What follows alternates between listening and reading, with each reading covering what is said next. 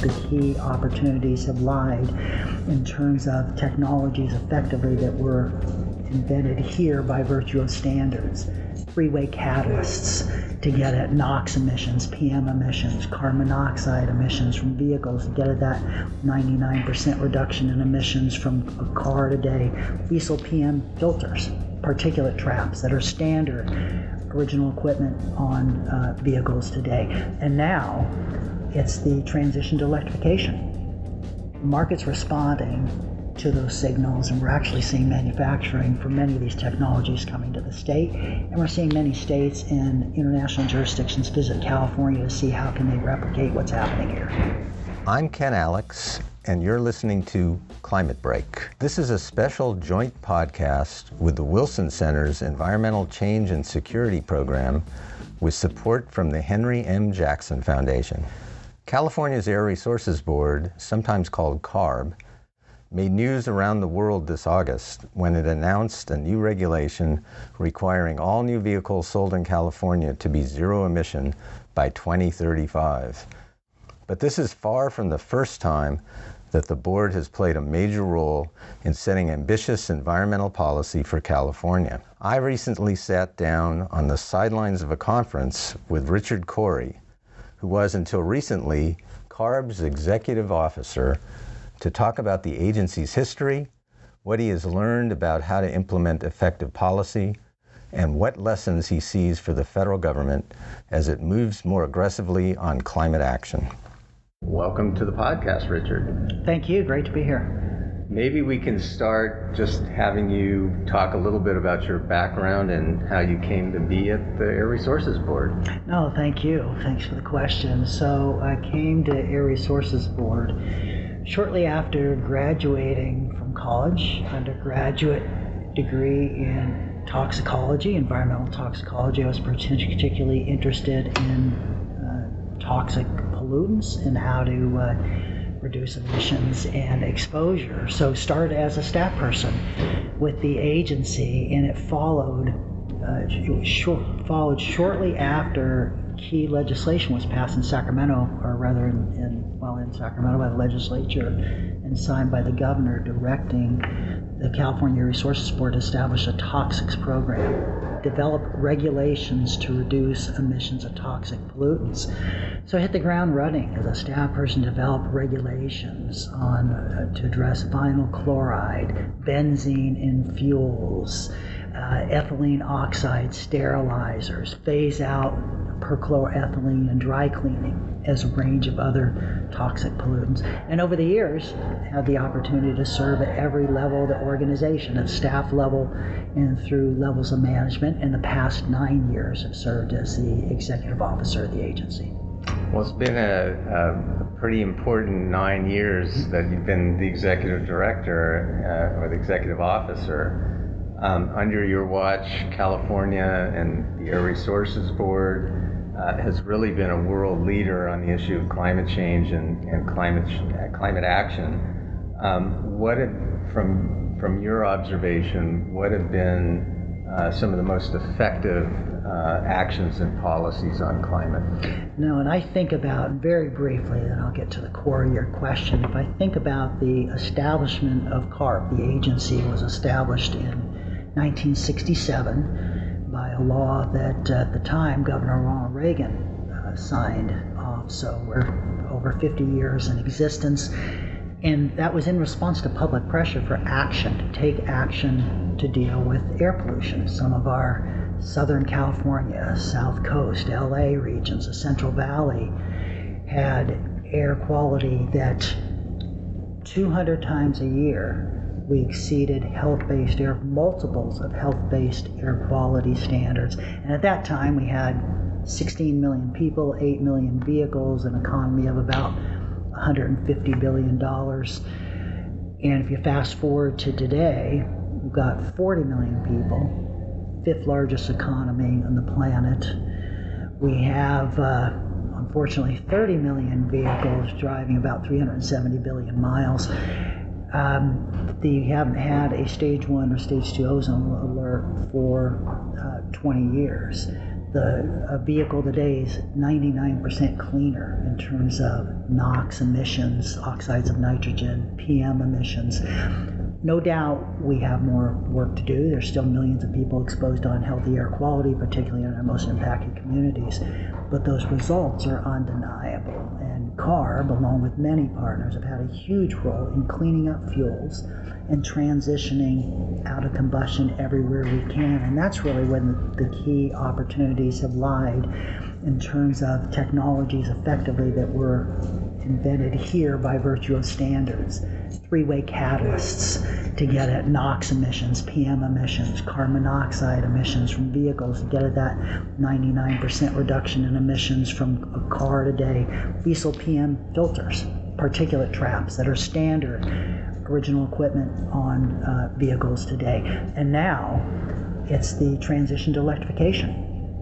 There's multiple opportunities to, as you can see, there's 50 plus models of electric vehicles today. The projections are within the next 2 years we'll be at 200 models. We're also seeing the same on trucks. We're seeing the same on buses. We're electrifying marine vessels, cargo handling ships, cruise ships at ports, and many, many other opportunities. The market's responding to those signals, and we're actually seeing manufacturing for many of these technologies coming to the state, and we're seeing many states and international jurisdictions visit California to see how can they replicate what's happening here. That's pretty amazing. The Air Resources Board has jurisdiction on climate change that is economy-wide. You mentioned a lot of the electric vehicle transportation set of issues. Are there other areas where you feel like the Air Resources Board has made a dent? We do, and a key area in the climate space has been high GWP, high global warming potential, short-lived climate pollutants that are particularly potent at warming the atmosphere, exerting warming. And we see that in HFCs, hydrofluorocarbons. They're used as refrigerants in our cars, our homes, our commercial businesses. Those pollutants, or those working fluids, when released to the atmosphere, when they leak, when they're self-contained, it's great, but when they're not maintained well and they leak, very potent pollutants from a warming standpoint, multiples of the warming effect that CO2 has, carbon dioxide. Some of those HFCs, it's thousands of times on a 100-year time frame. On a 20-year time frame, it's even more so. Same with methane. And although it's not a greenhouse gas, black carbon, resulting from the combustion of fuels, diesel and otherwise, we made tremendous improvements in terms of reductions of HFCs, methane, and diesel PM, both by virtue of regulation and by virtue of how incentives are directed.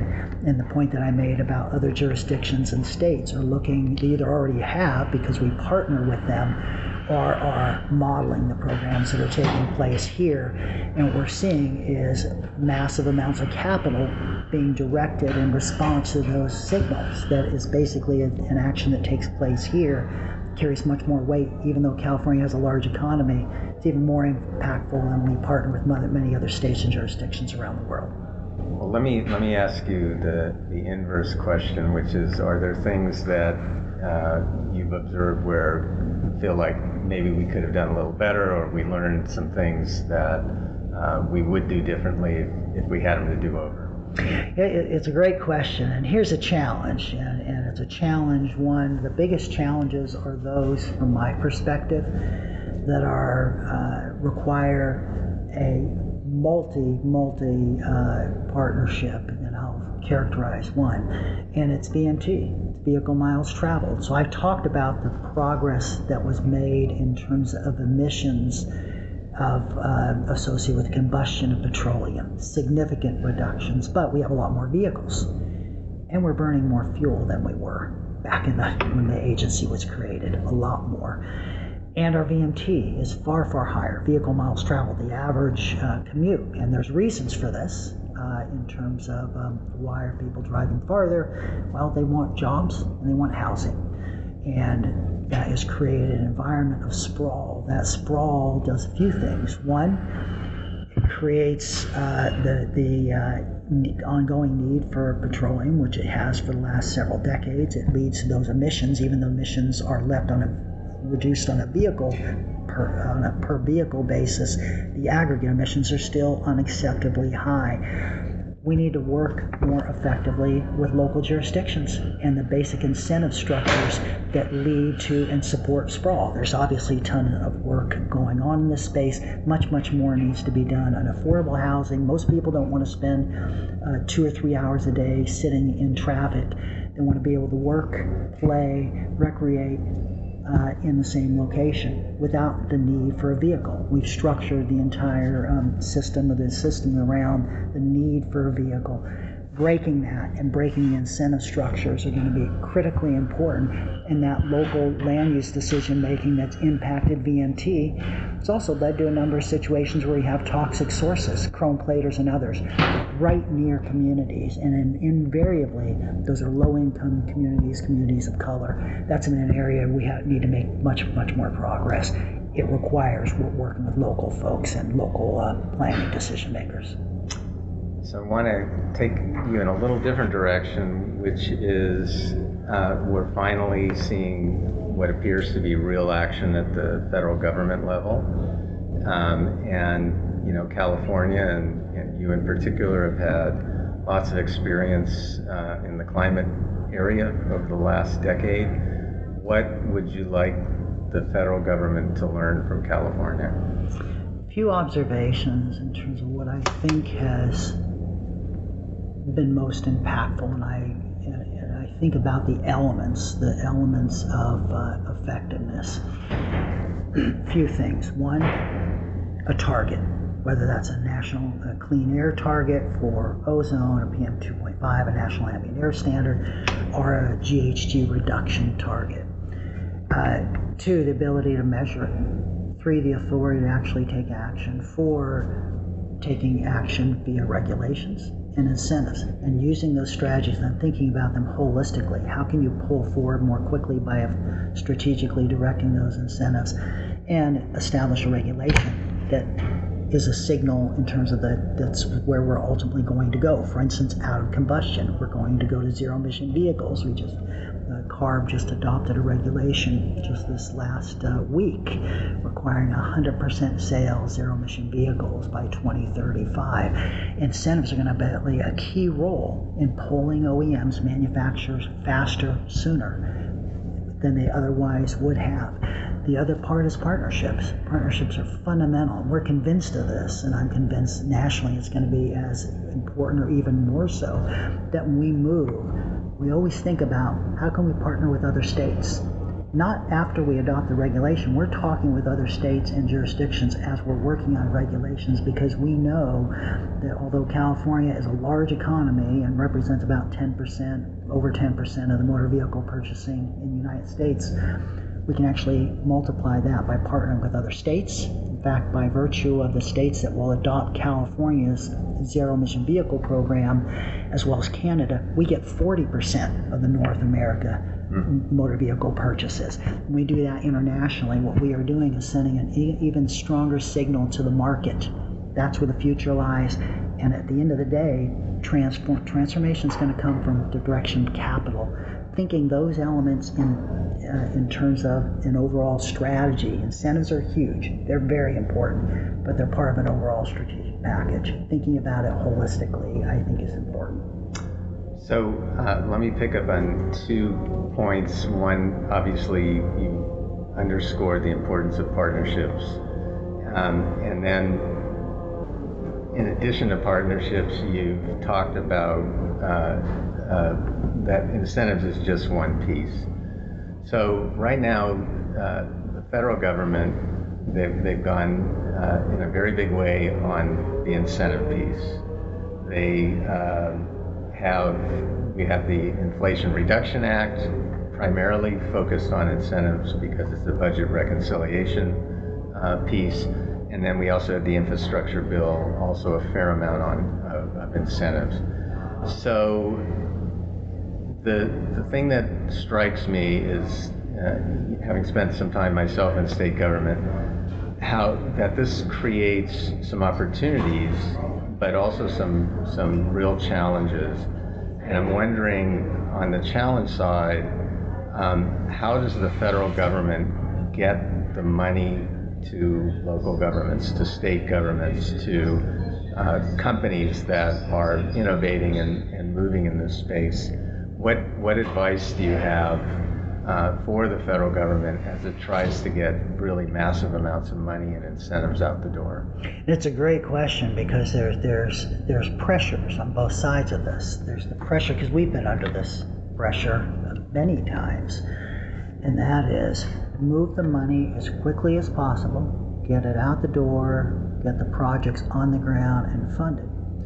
On the other part, it's completely open, transparent process, fully competitive, go through all the process, and there's a tension built into how do you move money efficiently that is certainly is responsive to accountability and the public expectation those dollars are not squandered and they're used intelligently and fairly. I'm not convinced the traditional models that agencies have used or designed to move this kind of money over this period of time. I think it's an open conversation from the industry, from a public-private partnership, establishing an executive structure that looks through these various things. It has the transparency and it has the accountability, but if the basic structure is, hey, we're just going to move this funding through traditional agencies, let's say DOE, through traditional models, you're going to get the effect that everyone is concerned about. Very long delays, frustration, and the very things that we want to avoid in terms of being able to move forward with effective implementation of projects. I actually think, and I'm not talking about endless meetings, but this is an area that getting the structure right correctly and an overall implementation standpoint, it's going to be incredibly important. I think it's the kind of thing, this is the kind of thing to pull some industry representatives, some community representatives, some academics, and the premise is the traditional model, and this is the opener, is not going to be the most effective vehicle to establish these outcomes. Have you seen any programs where the federal government has been effective in getting money out the door and getting to the outcome that they want? I'm going to be less able to identify a specific program, so I'll talk more conceptual, because I put ourselves in a similar position, because people would make the same claims about state funding. Yes. So I'm mindful of that point. Where has worked in our case, for instance, I'm going to give a community-related example. There were clearly requirements that we have in the legislature appropriates funding to us, accountability and so on. But there were dollars appropriated for community capacity building and support. We ended up moving these dollars through a 501c3 to ultimately administer with certain accountability to get those monies locally more effective. They knew the organizations, they went through a process, they documented the process. So that is what we have looked for in terms of, given the constraints that we operate in contractually, how could we not go through all the traditional steps and bring an intermediary in, particularly it was more in tune with the particular recipient of the funds. That model, I think in this case it worked, and I think it's worth exploring those types of models, an independent body. Do you know if, will the state itself likely have a role in dispersing the federal dollars? So and I'm going to bend these, and I admit to not reading all 700 pages of IRA or the hundreds of pages of the Infrastructure Investment and Jobs Act or the CHIPS program. But my understanding of IRA is substantially, many of these programs have multiple elements, so I'm speaking of the climate and energy and transportation components of massive bills or massive appropriations. IRA, in terms of energy, they're mainly credits, tax credits. So the way I see them, I talked about the electric vehicle regulation we've adopted.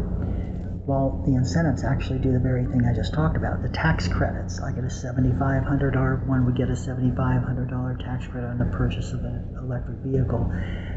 Market pull. So that's not dollars that are sent to the state, for instance. The Investment Infrastructure and Jobs Act, for instance, the hydrogen funding will not go to the state. Those will go to recipients. Now, the state will definitely play a role in developing the application with partners, with hydrogen developers, companies involved in distribution, communities, and others. So my expectation is that both of those programs will not translate into massive, those dollars will be more directly directed to the ultimate recipients. Well, Richard, this has been incredibly valuable.